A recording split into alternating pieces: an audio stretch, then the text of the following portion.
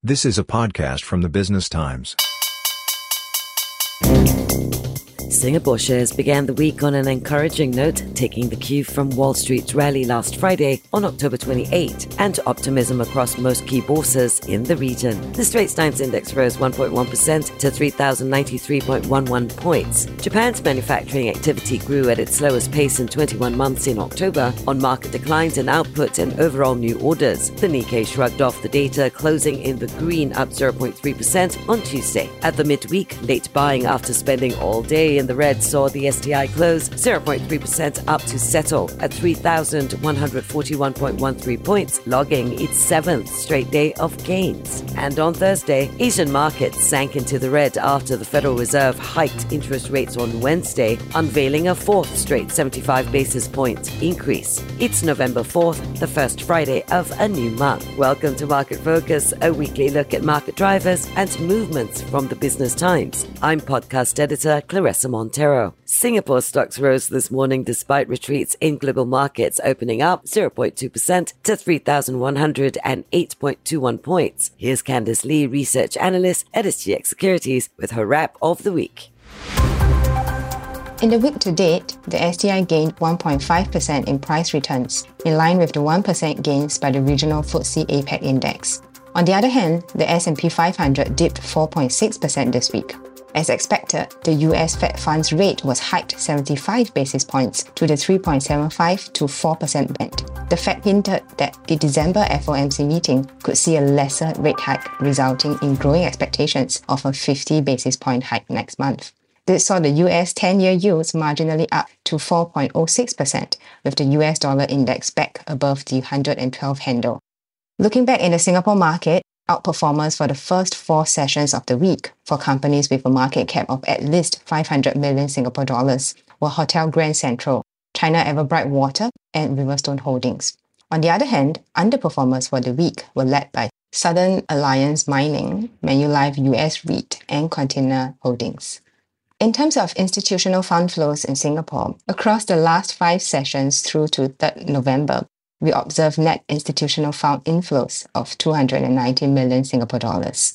By sector, the highest inflows were seen across financial services at 138 million, followed by industrials at 60 million Singapore dollars and REITs at 30 million. On the other hand, energy, consumer cyclicals and materials were the only sectors with net institutional outflows totaling 1.3 million. Despite net institutional outflows in the energy sector, Brent crude oil was traded back above $95 a barrel midweek, which saw upstream oil plays Rex International and RH Petrogas generate respective gains of 4% and 9% over the first 4 sessions of the week. Upstream thermal coal play Geo Energy added 3% and Golden Energy Resources declined 1%. Senior correspondent Anita Gabriel has further insights from the Business Times. Asian markets were on tenterhooks for the first half of the week, ahead of a pivotal decision by the US Federal Reserve. And since Thursday, the post-Fed hangover has possessed the markets as they continue to unpack the implication of the Fed's remarks. As expected, the Fed hiked rates by 75 basis points overnight Wednesday, its 4th straight jumbo hike to tame scorching inflation. But the central bank's body language fell short of the market's dovish expectations, or rather hopes. The Fed reiterated guidance that further tightening would be appropriate and that it was premature to think about pausing rate hikes. However, the central bank also implicitly acknowledged that policy is in restrictive territory to return inflation to 2% over time. The half-net dovish and half-net hawkish remarks spooked traders and sparked a rout in Asian markets on Thursday. The MSCI's broadest index of Asia-Pacific shares outside Japan tumbled 1.8%. Over the first half of the week, Asian markets fared mixed due to a variety of reasons. A potential and long-awaited reopening of China helped boost trading sentiments, particularly in China's indices. This in turn also bolstered the commodities complex from crude oil to base metals. News of the reopening was triggered by an unverified rumor on social media about a full economic reopening in March next year and has yet to be confirmed by the authorities. With that, the enthusiasm in markets waned quickly enough. Caution also set in following the latest figures out of China that showed services activity contracted again in October as pandemic curbs continued to hurt businesses and consumption. Regional Purchasing Managers Index, a gauge on economic activity, including in Singapore, were discouraging, indicating some softening in the recovery momentum from the pandemic owing to global macro headwinds. Noteworthy is that retail sales appear to be holding up in the region. Gold edged higher over the week on latest data from the World Gold Council that showed central banks have stepped up their buying of the bullion significantly over the third quarter. But the precious metal could be in trouble here with a strengthening dollar in the Fed aftermath. Crude oil prices trended upwards, supported by the revised forecast by the Organization of Petroleum Exporting Countries, with promising future outlook for demand of crude oil in 2023. Oil prices have slumped of late, however, due to recession fears that could hurt energy demand. The tightening trajectory continues as central banks in Hong Kong, Australia, Malaysia, and the Philippines hiked rates over the week to combat inflation. The Bank of England also stepped up the pace of rate hikes. For good reason, too. While Indonesia's inflation eased in October, it remained above the central bank's target range for the fifth straight month. South Korea's inflation data ticked up, boosting the case for more tightening. Still to come, we take a closer look at macroeconomic and company-focused news and drivers with Candice Lee and Anita Gabriel.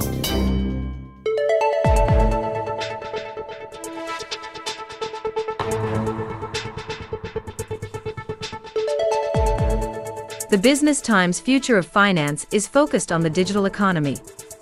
Taking a closer look at topics around acceleration of digital forms of banking, both retail and wholesale, insurance, crypto, and how the pandemic has changed the needs of banking and investing.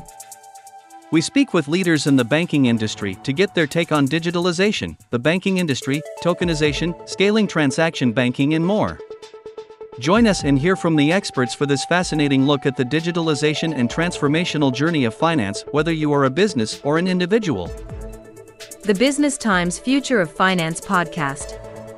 Episode 1 out on Thursday, November 10th. We'll be speaking with Cheyenne Hazar, Chief Digital Officer ASEAN, HSBC Singapore, about digital transformation as it pertains to business transformation. Listen at bt.sg/podcasts or wherever you get your podcasts. And now, back to Market Focus from the Business Times. Candice, Deputy Prime Minister Lawrence Wong announced on Wednesday that the Monetary Authority of Singapore will provide a third tranche of funding for the Financial Sector Technology and Innovation Scheme, with a fresh commitment of 150 million Singapore dollars for the next 3 years. MAS introduced the FSTI scheme in 2015 and has provided 2 rounds of funding totaling 300 million Singapore dollars. What other notable news is there for investors to consider for the week ahead? In a recent interview, Managing Director of the Monetary Authority of Singapore, Ravi Menon, noted new money inflows to Singapore jumped 59% to a record high of 448 billion Singapore dollars in 2021. That is 3/4 of Singapore's nominal GDP. Singapore continues to strengthen its position as an international wealth hub as assets managed by local firms soared 16% in 2021 to $4 trillion, mostly from overseas and exceeding the global growth rate. Singapore's overall factory activity sank further in October as global economic headwinds continued to hit manufacturing sentiment in the region. PMI dropped a further 0.2 point to post a second straight month of contraction at 49.7 in October. This was attributed to a faster contraction in the key indices of new orders, factory output, and inventory. While global trade surprised with its resilience in 2020, the recent impact of several factors, such as higher input prices from global inflation, tighter monetary policy in the West, the China growth slowdown, and downturn in the global electronics industry, has led to a slowdown of the electronics cluster this year, which contributes to 40% of Singapore's industrial production. According to the Urban Redevelopment Authority, Singapore's private home prices rose at a slower pace of 3.8% in the third quarter of this year, after a strong second quarter. It was largely driven by the prices of non-landed homes across Singapore, which went up 4.4% this quarter. Non-landed home prices in the core central region rose by 2.3% compared to 1.9% in the previous quarter. The first 4 sessions of the week saw the APAC Realty share price at 5%, while Propnex added 2%. Candice, let's turn to company-focused information. Give us some highlights. In its update, DBS reported that third quarter net profit increased 32% year-on-year to 2.24 billion Singapore dollars, while return on equity reached 16.3%, both at new highs. Asset quality remained resilient and the non-performing loan ratio was reduced from 1.3% in the previous quarter to 1.2% in this quarter. Third quarter net interest income was up 23%, with customer loans up 1% quarter-on-quarter, translating to a 6% increase year-on-year. DBS CEO noted that the loan pipeline could also reach mid-single-digit growth in 2023, with some possible moderation in momentum in the fourth quarter this year due to lower onshore borrowing costs in China. ComfortDelGro-led consortium has been awarded tenders by the Land Transport Authority to install at least 12,000 EV charging points in 2,000 public car parks across Singapore. This is the second such tender won by the consortium, following the pilot tender for EV charging infrastructure that was awarded in September last year. 2/3 of the 479 charging points from the first tender have been deployed, with the remaining on track to be deployed in the next few months. For the first 4 sessions of the week, ComfortDelGro outpaced the broader market with a 5% price gain. Wilmar International provided a financial summary after the Friday 28 October close, which marked its third consecutive record quarter result in 2022. Core net profit for the third quarter surged 38% year-on-year. With that, its share price rallied from $3.60 to $3.88 on Monday. Its trading turnover doubled during the period, while also drawing close to 70 million Sing dollars in net fund inflows. The first 4 sessions of the week saw Wilmar rally 9%. Following the above exceptional results, Wilmar's chairman and CEO, Kwok Kun Hong, also increased his deemed interest in the stock from 12.94% to 12.95%. Wilmar International's record results were reported to be driven by good performance across all core segments. This brought the group core net profit to $1.95 billion for the first 9 months of 2022, up 49% year-on-year. Wilmar operates an integrated agribusiness model that encompasses the entire value chain of the agricultural commodity business. Among the Singapore stocks currently listed for trading, Wilmar ranks among the 10 stocks that have seen the largest net fund flows this year, marginally ahead of another non-cyclical consumer play, the Sheng Siong Group. However, Wilmar maintains a market value which is 10 times that of Sheng Siong Group, and thus Wilmar also ranks inside the top 10 stocks by trading turnover this year, while Sheng Siong Group ranks among the top 50 traded stocks. After the Thursday close, Aztec Global reported a 55% year-on-year growth in revenue to 607 million Singapore dollars and a 34% year-on-year increase in net profit to 63.7 million Singapore dollars for the 9 months ending 30th September.